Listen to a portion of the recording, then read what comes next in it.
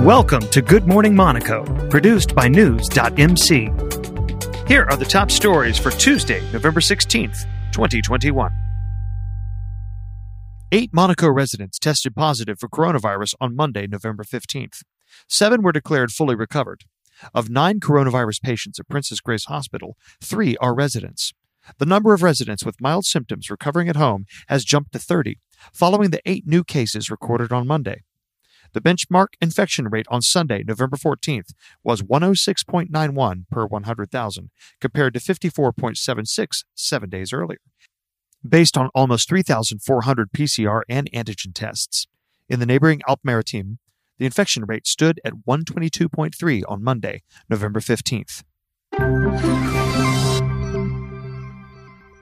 Météo France issued an orange alert for the Alpes-Maritimes and 4 other departments at lunchtime on Monday, with high winds and gusts of up to 100 kilometers per hour in the Cannes and Antibes area.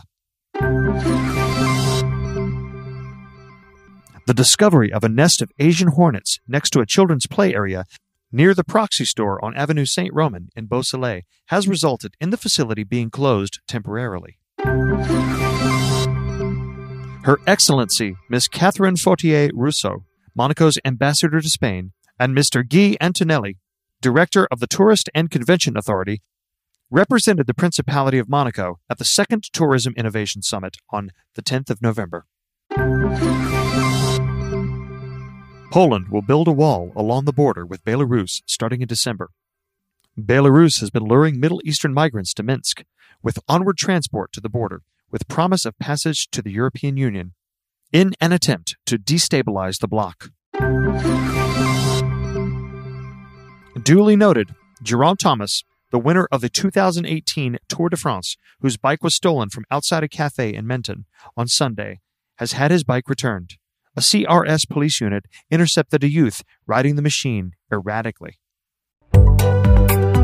Get the latest top stories from and about the Principality of Monaco every morning, Monday through Friday.